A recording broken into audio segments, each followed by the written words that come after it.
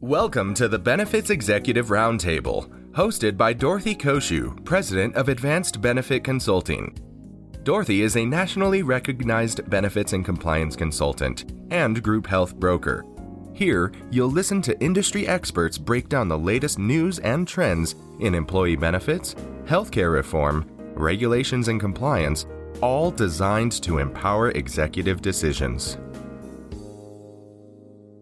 Hello, everyone. I'm Dorothy Koshu, host of the Benefits Executive Roundtable. I'm sharing with you today a very special California State Legislative update, which I recorded with the California Association of Health Underwriters. With CAHU's permission, I am also sharing this podcast with our Benefits Executive Roundtable audience. I do hope that you'll enjoy this special joint podcast. I'm very excited because today I have with me Faith Borges, legislative advocate with California Advocates, and Brad Davis, the vice president of legislation for the California Association of Health Underwriters. And today we're going to be talking about a lot of things, and we want to update our members and the public on the current state legislative activities. There's a lot going on, so we want to make sure that you're up to date. We're going to talk a little bit about the upcoming elections and the election process in California. We'll also delve into a recent report prepared by the Healthy California for All Commission, which is entitled An Environmental Analysis of Healthcare Delivery, Coverage, and Financing in California. We think that you'll find this most interesting, so I just want to say right now, thank you very much, Faith and Brad, for being with us today, and start off a little bit by telling us a little bit about yourselves. Thank you, Dorothy. This is Brad, and I am a broker. I've been a broker for 3 decades, which only spans 14 years, but I'm also an agency owner up in Northern California at WSR Insurance, a firm that's been around over 100 years, and excited to be serving the agents in California as VP of Ledge. Well, thank you for doing it. We appreciate you doing it as well. Faith, why don't you tell our listeners a little bit about yourself as well? Yes, thank you, Dorothy. Happy to be here. I'm Faith Borges. I'm one of CAHU's legislative advocates here in Sacramento. I have had the privilege of working with CAHU for the past 4 legislative years. I joined the firm at the beginning of 2017 after spending nearly 5 years as staff inside the state capitol. So my experience that I bring to the table comes from both the inside and the outside, and it's really been a pleasure, and looking forward to some dialogue here today. Great. Well, let's first talk a little bit about the current priority bills that CAHU is tracking. As background for our listeners, can you give us a little bit of an idea on approximately how many bills CAHU tracks each year and how busy you anticipate the legislative committee to be this year? Sure, happy to. So the California legislature operates on 2-year cycles. This is the second year of that 2-year cycle. And at the beginning of the year, to meet their bill introduction deadlines, the legislature, the Assembly and Senate combined, introduced 2,223 bills. And that doesn't include resolutions or constitutional amendments. And it's my job as your advocate to read every single one of those bills and to narrow that down into bills that may have a potential impact on CAHU, agents, consumers, the industry. And from that list of several thousand that were initially introduced, myself and former VP of Legislation, Jim Morrison, combed that down to about 104 bills. And of those, we decided that 30 really merited substantive review and additional dialogue with our legislative committee. And those were discussed at length at our bill review that happens in March. And of the bills that were reviewed, about 23 went on to become key bills for CAHU. Key bills can have a varying range in positions that the committee decides to take. So some of those we're watching at a priority level, some supporting, opposing, or working on additional amendments. Great. That's a lot of bills. Over 2,200 bills to start with. I do not envy you at all for having to read through those. She earns her money. You think? Yeah, I do the same when it comes to federal legislation for my business. So like I said, I don't envy you this at all. It's not an easy task. Okay. It's a lot of coffee. A lot of coffee is right, for sure. Well, the year started with a booming economy. We had a huge budget surplus projected, and then COVID-19 hit. Can you tell our listeners how that impacted the healthcare proposals in Sacramento and update us on the current state of the California legislature? Oh, absolutely. I feel like 2020 has an asterisk by it of pre-COVID and post-COVID. Absolutely. As you stated, the year started off so promising with that booming economy. The legislature was projecting a $6 billion budget surplus. And accordingly, they had a lot of big plans for how to spend that money when they introduced their bill packages in January and February. So earlier this year, the legislature had several proposals to expand healthcare coverage in terms of both covered benefits and covered individuals. And almost all of those coverage expansions have since been shelved post-COVID, and they're waiting on healthier budget years. So just so you have a sense of timing, the legislature is going to be adjourning for the entire year on August 31st. They're constitutionally required to do so. And then the governor will have about a month-long signing period where he can sign or veto bills that are sent to him in the last month of session. So we're at about the 11th hour as the legislature concludes, and we put 2020 behind us. Yeah, and I'm guessing it's going to be a lot more cups of coffee between now and the time that happens as well for you, for sure. For sure. Yeah. Dorothy, if I may comment as well on that, the silver lining about COVID, if there is one, I believe the California legislature has been forced to think a little bit more about governance in a time of crisis or potential budget shortfalls. So this has generally led to some more prudent considerations when it comes to legislative issues. And while we were in support of a lot of the expansions, it is good to think forward about we're not always going to be in a $6 billion budget surplus deal. So I think it's been a good exercise for the legislature, despite the dire consequences of COVID-19. Yeah, for sure. Well, COVID-19 basically swapped the expected surplus, as you said, for now a huge expected deficit in the state budget. Can you tell us a little bit about this, and how did this change the priority in Sacramento? So COVID-19 quickly flipped the expected surplus into an expected $54 billion deficit. So that stalled a lot of the legislature's priorities on expanding benefits, including Medi-Cal, health insurance to undocumented seniors. The budget this year does acknowledge, though, that is a priority for better fiscal years.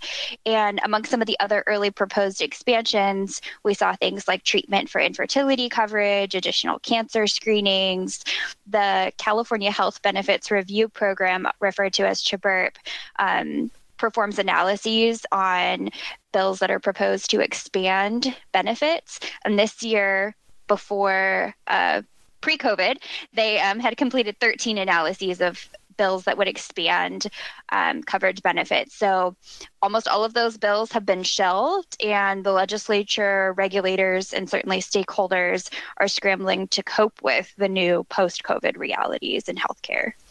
Okay. Well, it's almost election time. Surprise, surprise. So I guess we should be expecting a lot of TV ads, mailers, and party debates. How big of an issue do you expect healthcare to be here in California? It is an election year and a presidential election year, which typically means there's a higher voter turnout, there's more campaign spending, and political strategists are vying for limited spots on the airwaves, especially this year, because your typical ground canvassing and rallies are relatively canceled due to COVID. So they're very dependent on those media communications. As far as healthcare, I think that you will see that play out more at the national level, since state legislation like SB 562 a few years ago highlighted the constitutional and financial limitations of attempting single payer at the state level. That's in large part because the state can't deficit spend the same way the federal government can. So you really have to make sure you have a funding strategy in place before enacting something like that at the state level, among other challenges. But I think Brad has a little more on the national perspective that's going to really be key here. Yeah, the national perspective is still cloudy. As we sit here right now recording this, the Democratic National Committee is meeting and formally nominating Joe Biden and Kamala Harris as they're on the Democratic ticket. And so a platform hasn't clearly emerged yet. It seems that a platform for single payer or a complete change of the healthcare system is not in the works. That doesn't mean that they can't come out with piecemeal legislation to address certain concerns. Depending on perspective and area that you're looking at, COVID-19 unveiled some weaknesses in our healthcare system, and then also unveiled some strengths in our healthcare system. And unfortunately, in an election year, I believe that we will probably only hear more about the weaknesses than the strengths. The strengths being, moving towards successfully towards a telehealth, both on the mental and the physical side, and how we handled that, how health insurance companies stepped up and paid for COVID testing, though not perfect. There was a lot of good things to talk about. The FFCRA, the Families First COVID Relief Act, was a big deal to get passed and had a lot of healthcare issues in it. And so I think people can look to those bills and pull out certain platform ideas, but I don't think we're going to get broad, sweeping change as part of the ticket like we did back in 2008. So that could be a good thing. It could be a bad thing. But either way, the consequences of who will actually be president in office in January will certainly lead us down different paths. And then also how Congress pans out, whether Republicans can keep a majority in the Senate and Democrats can maintain a majority in the House. There's lots of polling out there, and it just feels like we're going to have to wait and see, not to mention the fact that I doubt we're all going to wake up the morning after the election and have our full results in hand. So it could be a long, dragged out battle. So I'm anticipating quite a lot of mudslinging. And so I think that getting your news from an association or your local members and maintaining facts is going to be really important during all of this, and try not to go down too many rabbit holes with certain news sites, et cetera, on both sides of the aisle.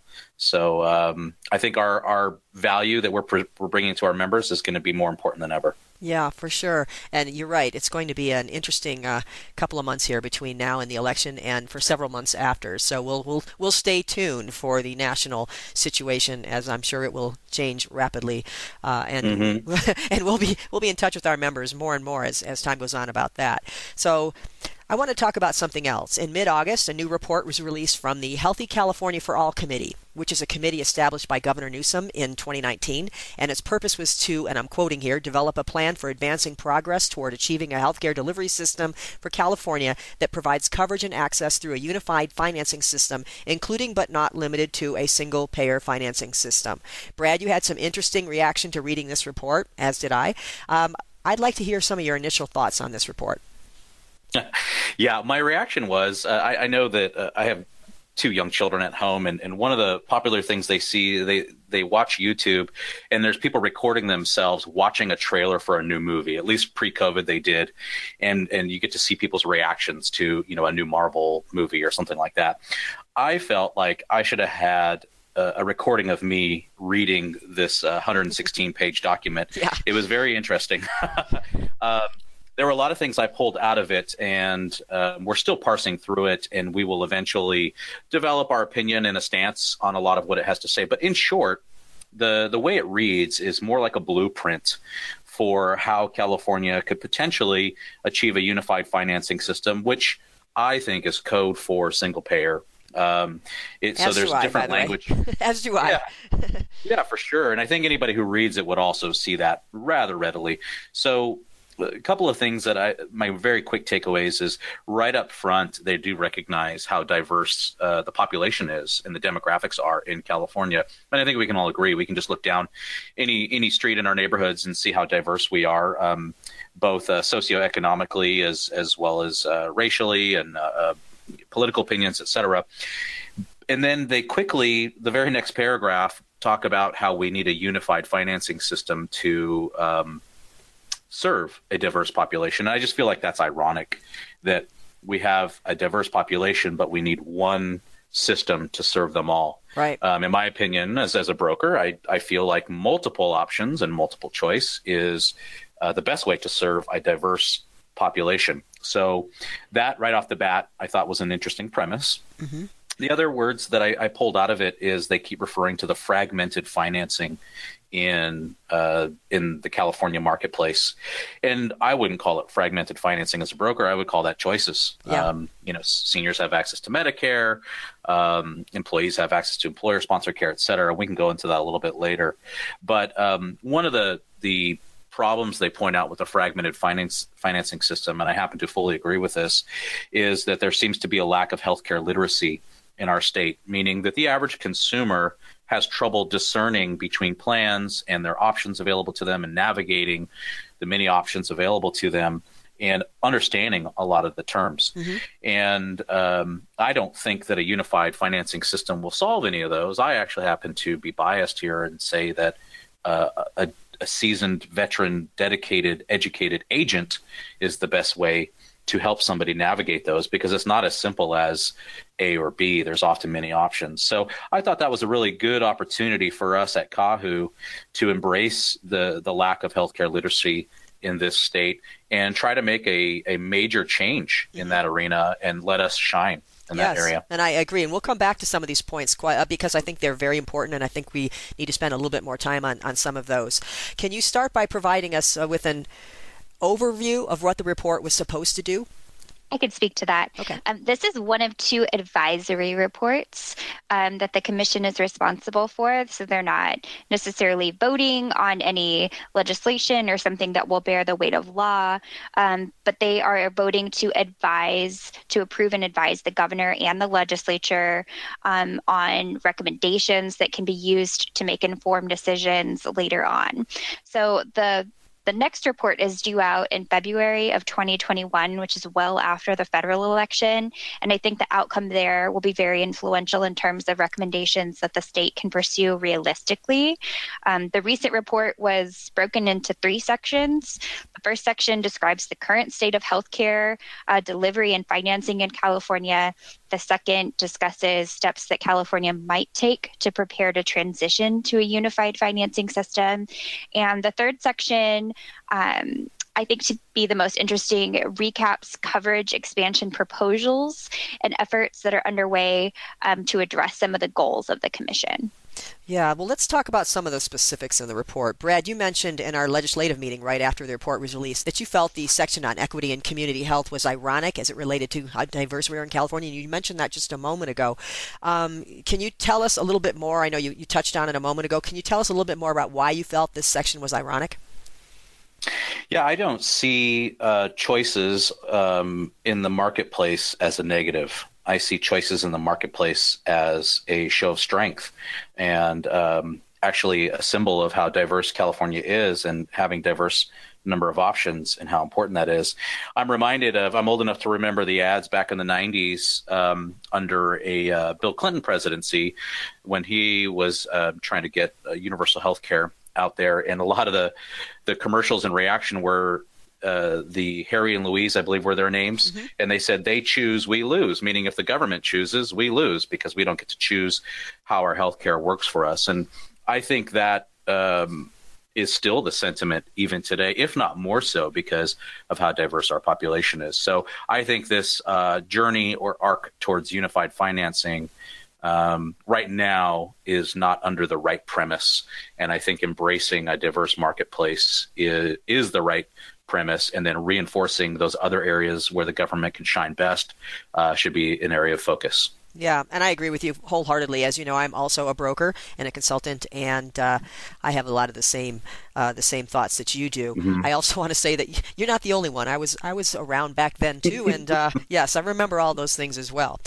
Faith, maybe not so much because she's younger than we are, but no, but you know what? Well, I am a little younger. I can speak to some of the value of choice now. In fact, just a few weeks ago, I think our industry really celebrated the fact that Covered California has 11 carriers that have returned to the market, and 80% of consumers are actually going to have more than 4 options, which is fantastic. So my takeaway from that read is that shopping really matters, options matter. In fact, if you use the professional advocacy services of a licensed insurance agent and shop within your own metal tier, the reports have indicated that consumers could save 7%. And that's even at a time when we're in the middle of a health crisis. So I think that just goes to show that options are important and really add a lot of value to the consumer's experience and provide some significant cost savings. Yeah, thanks for bringing that up. Yeah, well said, for sure. Well, let's go back to the report just a little bit. Let's talk statistics. According to the report, 46% of people in California are covered under employer-sponsored health insurance. 40% are covered by public Medicare or Medi-Cal programs in California. 5% are covered by the individual market, and 9% are left uninsured. Let's talk for a moment about the 9% that are uninsured that the report cited. That's 3.5 million people that are uninsured. Can you please break down those numbers for our listeners and help them to understand a little bit better about who exactly is uninsured? Yeah, of that 3.5 million, they do break it down, and there's a great graphic in the report, which we will distribute to members or make readily available. It's not a private thing.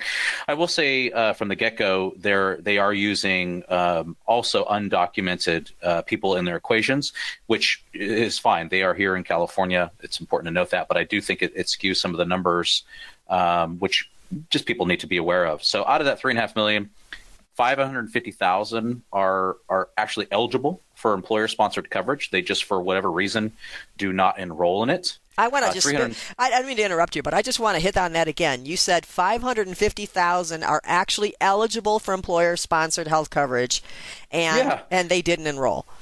And they didn't enroll. So coverage is available to them, great coverage, we assume, and they just don't take it. So they're choosing to be uninsured. And if we're talking about a full marketplace, one of the options in a marketplace is to choose to be uninsured. So that's what we believe those folks are for. And now with the ACA mandating that all coverage needs to be affordable, we can make an assumption that employer-sponsored coverage is affordable to them. They're still just choosing to not be enrolled. Mm-hmm. And that's 550,000. Yeah. 370,000 are eligible for covered California.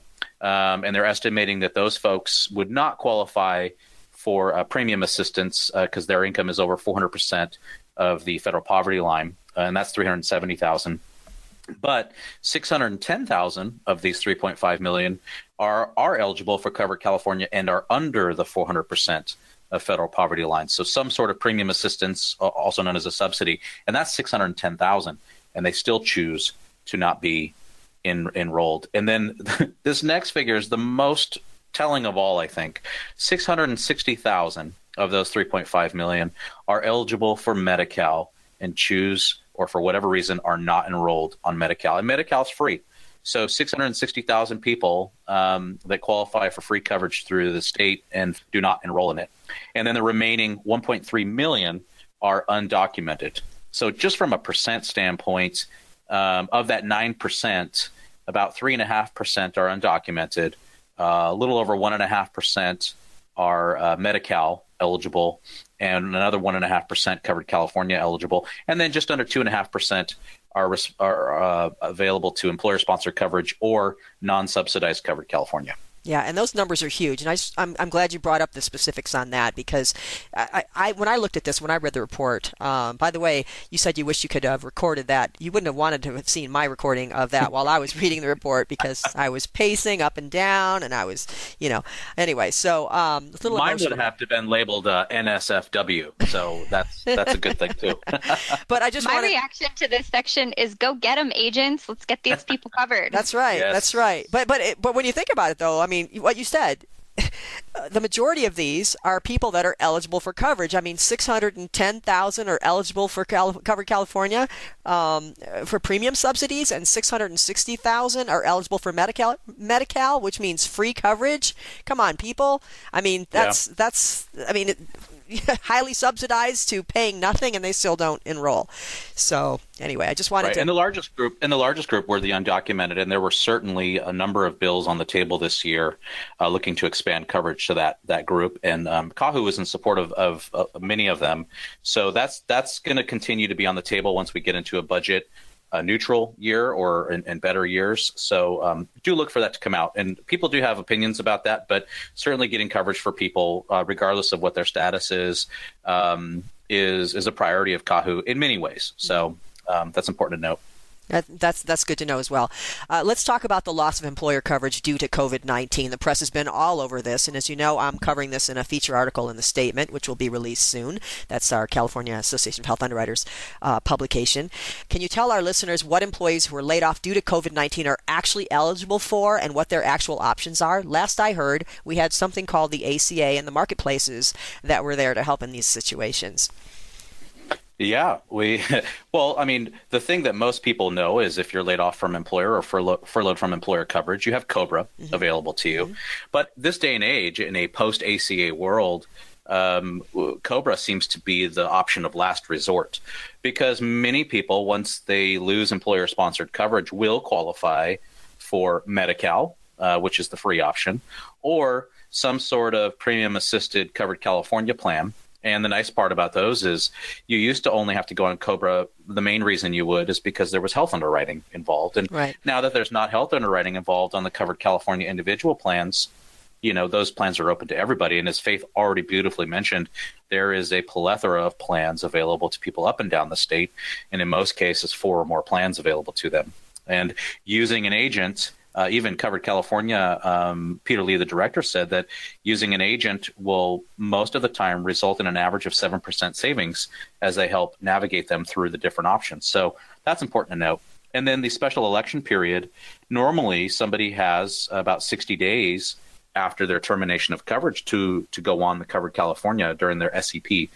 And of course, the governor has, or Peter Lee has extended that through the end of this month in August, and then that opens up a whole bunch of different options for people. So losing employer coverage is, while that's a stark headline, it's not the end of the journey. It's just the beginning of the journey, especially when you've got an agent there to hold your hand through it. Right, exactly.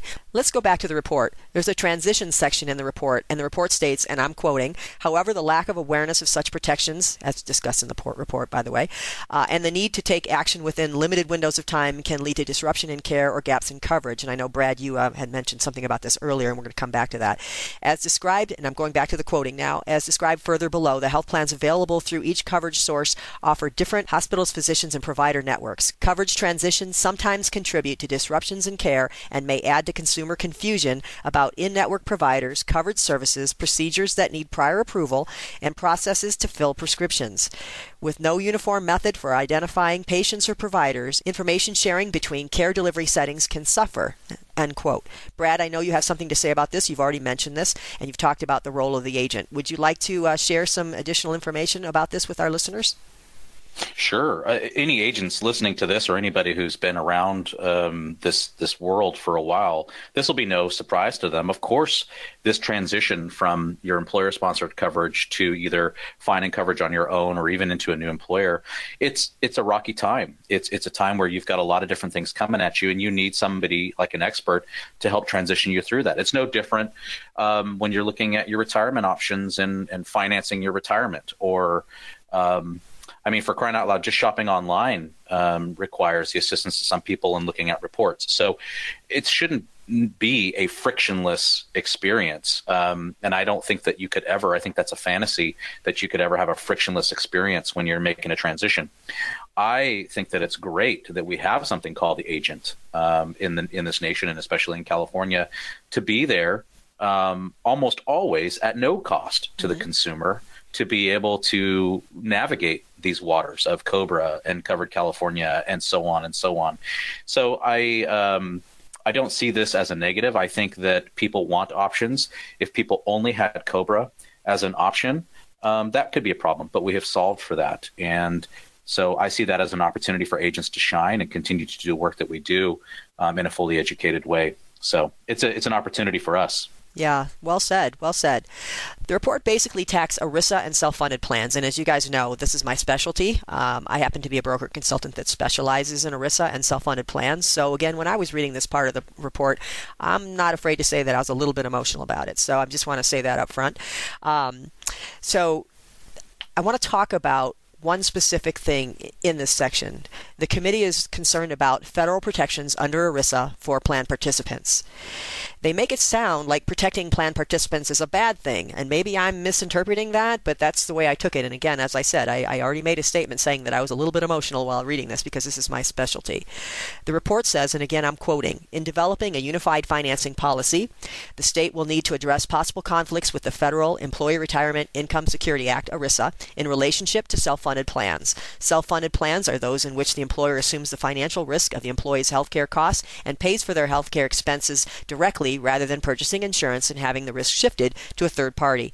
Very large employers are most likely to self-fund because of their size better positions them to forecast and spread the risk, and because it allows them to offer uniform benefits to their employees nationwide, avoiding both state benefit mandates and state-imposed insurance taxes.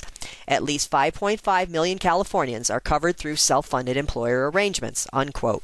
And by the way, I just want to mention, because we're talking about ERISA here, it's not just self-funded plans that are covered by ERISA, and it's not just very large plans that self-fund. For example, I have several clients between 100 and 500 employees have been self-funded for many years and have done very, very well.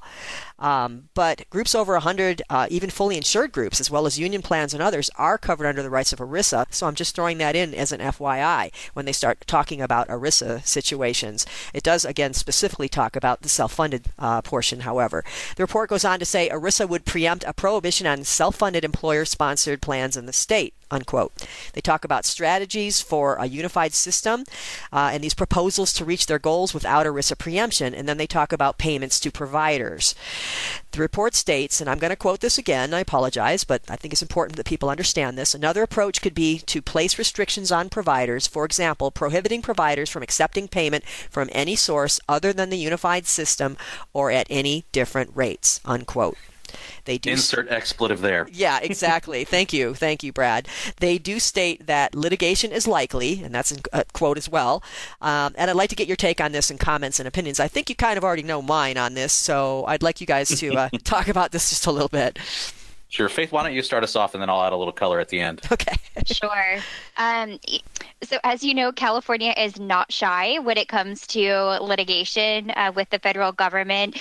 But I believe the last time in California that we almost had a high-profile ERISA suit was when Healthy San Francisco was enacted, notably under now Governor Newsom. But then the Affordable Care Act happened and Healthy San Francisco was small potatoes and the rest is history.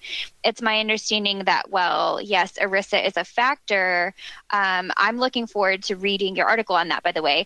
Some of the more timely obstacles for the proposal are in the core of the mission, which, and now I'm going to quote, under unified financing, the report is attempting to arrange healthcare in a way that eliminates, quote, distinctions among Medicare, Medi-Cal, and employer-sponsored insurance.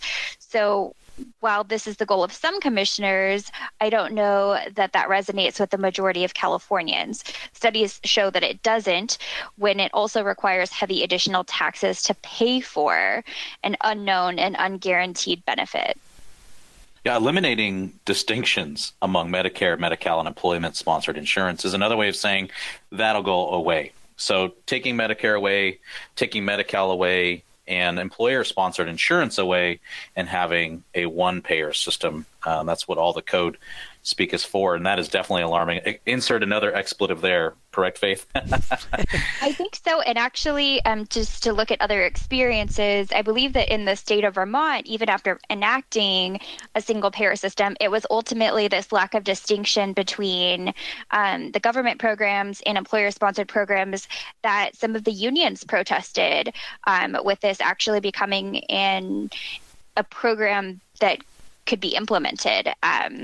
So just some food for thought here as California marches down a similar path. Right. And I just want to kind of end this particular part here on, I want to come back to what we said initially, and that is, and what Brad was talking about, and that is the fact that so many people are covered by employer-sponsored health plans. And one of the things that obviously CAHU is in favor of is protection of the employer-based healthcare system, of course. And I just want to remind people how many people are covered under employer-based, healthcare systems in this country, and how many people do this very successfully, and how many employers really enjoy offering healthcare to their employees through their employment situation. So I just want to kind of just come back to that and say that while we're hearing all this stuff going on, I think it's really important that our members and the listeners understand that when you're talking about getting rid of one system that's worked really well, that's kind of a tough pill to swallow because, like I said, you don't want to fix what's not broken. You want to fix what's broken. And I think that's the point that I'd like to make on that topic. Nationwide, it's just shy of half of all Americans are covered by employer-sponsored insurance, and the vast majority of those folks are satisfied with the coverage that's available to them. So it's working. It is working. It is working. Yeah. To add a little bit of perspective on some of the analyses that's done by proponents and opponents of a single-payer system, a lot of people initially are supportive of expanding single-payer systems when they envision that to be expanding benefits to those that don't already have them. As soon as consumers, though, on the other hand, find out that they would be required to give up their existing benefits that they're happy with, the scales just flip on their heads, and people become starkly opposed to giving up their current health care. What they really were intending to say is they support something more along the lines of universal coverage, where people that don't have coverage become covered. Good point to make. Good point. And so let's talk about that. Let's talk terminology for just a moment. Kahu, incidentally, has some important consumer information on terminology, a glossary of terms, on its website, and you can get that at kahu.org. Can you tell us a little bit more about what universal healthcare means, and let's talk a little bit about this terminology? Yeah, I think it's become obvious that those that are speaking about single payer, universal health care, Medicare for all, use those terms interchangeably. But these terms are not interchangeable, and they already have a set definition about what they are and what they're not. For example, a universal access to health care is a broad term for a program or programs that make some level of basic coverage available to all. That's likely through a government program, but it also allows for private insurance as a choice to the consumer. Universal access to health care, which includes a private insurance option, would allow consumers and employers to continue their current types of health plans, assuming those plans offer at least a basic coverage that's required. So some examples are Canada, the UK, Germany, and Japan. To help our members educate themselves and clients and elected officials on terms like this and single payer, Medicare for all, public option, etc., we have developed a glossary of key terms that's available in our members only section of the Kahu website. Right, and furthermore, I mean, that term universal access to healthcare. That's something that I think everybody can get behind, especially Kahu. So we support the position of giving everybody access to healthcare, but through a public-private partnership, not a unified financing system as they describe here, where they'll take a bunch of options away. Right. And I think that's an important distinction to make because people just sometimes don't understand the definitions and the terminology. Mm-hmm. So given the release of this report, it appears that Kahu and other organizations have now what, Brad, you termed as a roadmap as to what the state's campaign will be like in the coming months. What are your closing comments, and what is your message to our members and our listeners about the future of healthcare and our systems here in California? And is the single-payer fight over, or is it just beginning again? It is not over. We thought we could put this to rest, and I'll let Faith speak a little bit to our most recent fight with SB 562. But just my opinion on this, yeah, it's definitely a roadmap or a blueprint, I was calling it, which is an interesting gift. It's almost like we have been given a gift of, hey, here's what we talk about behind closed doors when we want to start pushing single payer in this state, and now we have it in writing in the form of a 116-page document with appendices, et cetera, and graphs. And it's interesting because it gives us an idea behind where the thought process is behind a lot of these bills that come to the table. It will allow us in advance to start developing some strategies and one voice around why these options are not a good idea, or this one option is not a good idea. And so I think members should look forward to, in the coming months and the rest of this year and so on and so forth, messaging coming from Kahu that will highlight the strengths of our current system and highlight the weaknesses of a unified financing system. And then we need to be able to get that message sent out broadly, because we can send this message out to our people over and over again, but nobody will hear it. So what we need to count on is, one, our members to hear it, and then also take that message to their clients, to the people that they're helping at the employer level, the employee level, the individual level, to the Medi-Cal clients, all that different stuff. So we are just now beginning this fight all over again, and we'll 100% rely on our agents to be able to get our messaging out there. Yes. Yeah. Go ahead, Faith. You were going to say something. Oh, yes. Speaking of agents, so CAHU has been present at each of the hearings for SB 562, which was the proposed single-payer legislation in California a few years back. We've also been present at each meeting of the Select Committee on Single-Payer, and now the Healthy California for All Commission. We continue to provide polling and comments and resources for the historical narrative on accessing healthcare, as well as looking to the future. We've seen amongst the commissioners themselves that there are many different ideas on what the objective is, and even more ideas on how to get there. And what we do agree on, I think universally, is the fight for quality, affordable, accessible healthcare. Mm-hmm. And Yes. we believe that agents play a key role in that dialogue. They're the boots on the ground for decades and can speak to all elements of the consumer experience, from accessing to financing and overall satisfaction. So, yeah, I think that's important. Join CAHU. Yeah, exactly. Yeah. That's an important thing. Yeah, join CAHU for sure. So how can people help CAHU to help them in this matter? This cannot be overemphasized. The first step is to join CAHU. Those who are listening to this podcast, most of you are probably already members, but please join, get other people to join, get other people in your office to join, get your people at your roundtables, your networking groups, all that stuff. If they're an agent or related to this industry at all, please get them to join, because as a member, your dollars go towards this fight to ensure that the consumers are maintaining choices that we have talked about over and over again here, and that healthcare is a right for them, and we need to be included in this conversation. Even if you don't want to be a member of this association, there are other ways to help as well, including giving to the PAC, which, Faith, I'll let you talk about that. Sure. The role of the CAHU PAC is to thoughtfully invest the money from our members that they entrust to us by supporting candidates that have similar goals and a statistical probability to win election or re-election. PAC dollars are distributed in such a way as to maximize the development of relationships with legislators on both sides of the aisle. The PAC board works with our legislative advocate, that's myself, to help generate understanding of the role that our industry has on our clients, their constituents, and the impact that proposed legislation has on consumers, the healthcare sector, our own businesses. You don't have to be a member of CAHU to give to the PAC. We have both candidate PACs and then also issue PACs where you can, as has been discussed throughout this entire conversation, I think really there's a demonstration that the issue of universal access, single payer, universal financing is really going to be a big topic, and you can have a role in the outcome. So please contribute. Right. So you can have your spouse contribute, your significant other, you can have your children, well, not your children unless they're of a certain age. Your clients can all give to the PAC as well. So we can put information on that. But even then, if you're uncomfortable, with making contributions to the PAC, talk to somebody so we can maybe perhaps get you comfortable. But there are many other ways to be able to help this just by joining. There's lots of committees. We have Adopt a Legislator committees, committees to help put our Capital Summit together, legislative committees.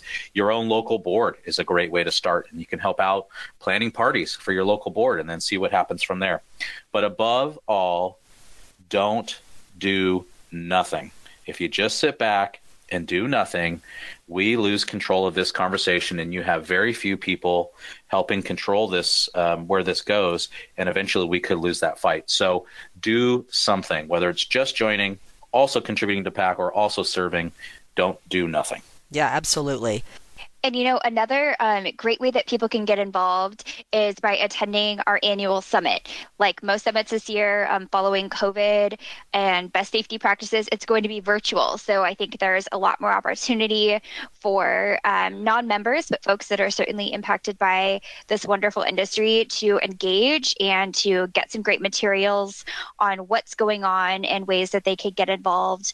There's a lot of great information that will be flowing directly from the state capitol, folks from our national capital that'll be giving information on the latest and greatest reforms as they take place. I believe that the conference this year is October 6th and 7th, and that will be virtual. So mark your calendars and hope you can join us.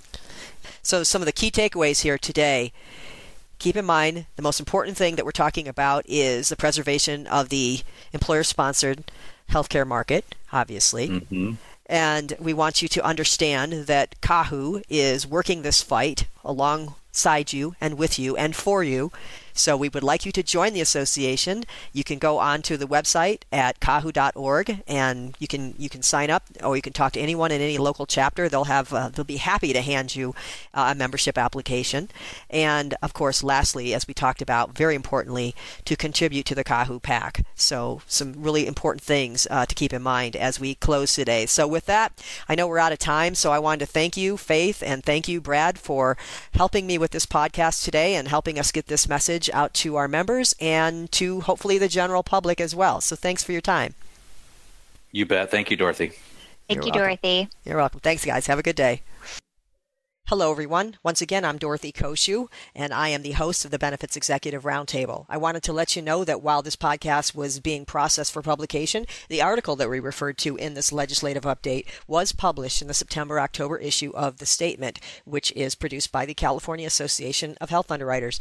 You can find it on the KAHU website at kahu.org. Simply click on the newsroom on the top right of the homepage, and then scroll down to the September-October issue of The Statement, and it's the feature article, which is found on page 5. It is entitled, Will COVID-19 Employment Layoffs and Loss of Coverage Spark Another Single-Payer Debate This Election Cycle? A Look into the Reality. By the way, you can also find a copy of this article on our website at advancedbenefitconsulting.com. In addition, we were just notified that this article will also be published in the forthcoming October 2020 issue of California Broker Magazine. So please, everyone, stay safe, stay healthy, and stay with us here at the Benefits Executive Roundtable while we'll try to keep you up to date on as much as we can during these very trying times. Thank you very much. Thanks for listening. Stay tuned for compliance tips, cost containment ideas, new trends, and decision-making tools. This podcast is produced by Advanced Benefit Consulting, Anaheim, California. All views expressed are those of the host or interviewees and not necessarily those of Advanced Benefit Consulting. Information contained herein should not be construed as legal advice. We always recommend that you consult with your legal counsel as situations do vary. Ms. Koshu can be reached at 714-693-9754 extension 3. Toll free at 866-658-3835. Or visit our website at advancedbenefitconsulting.com.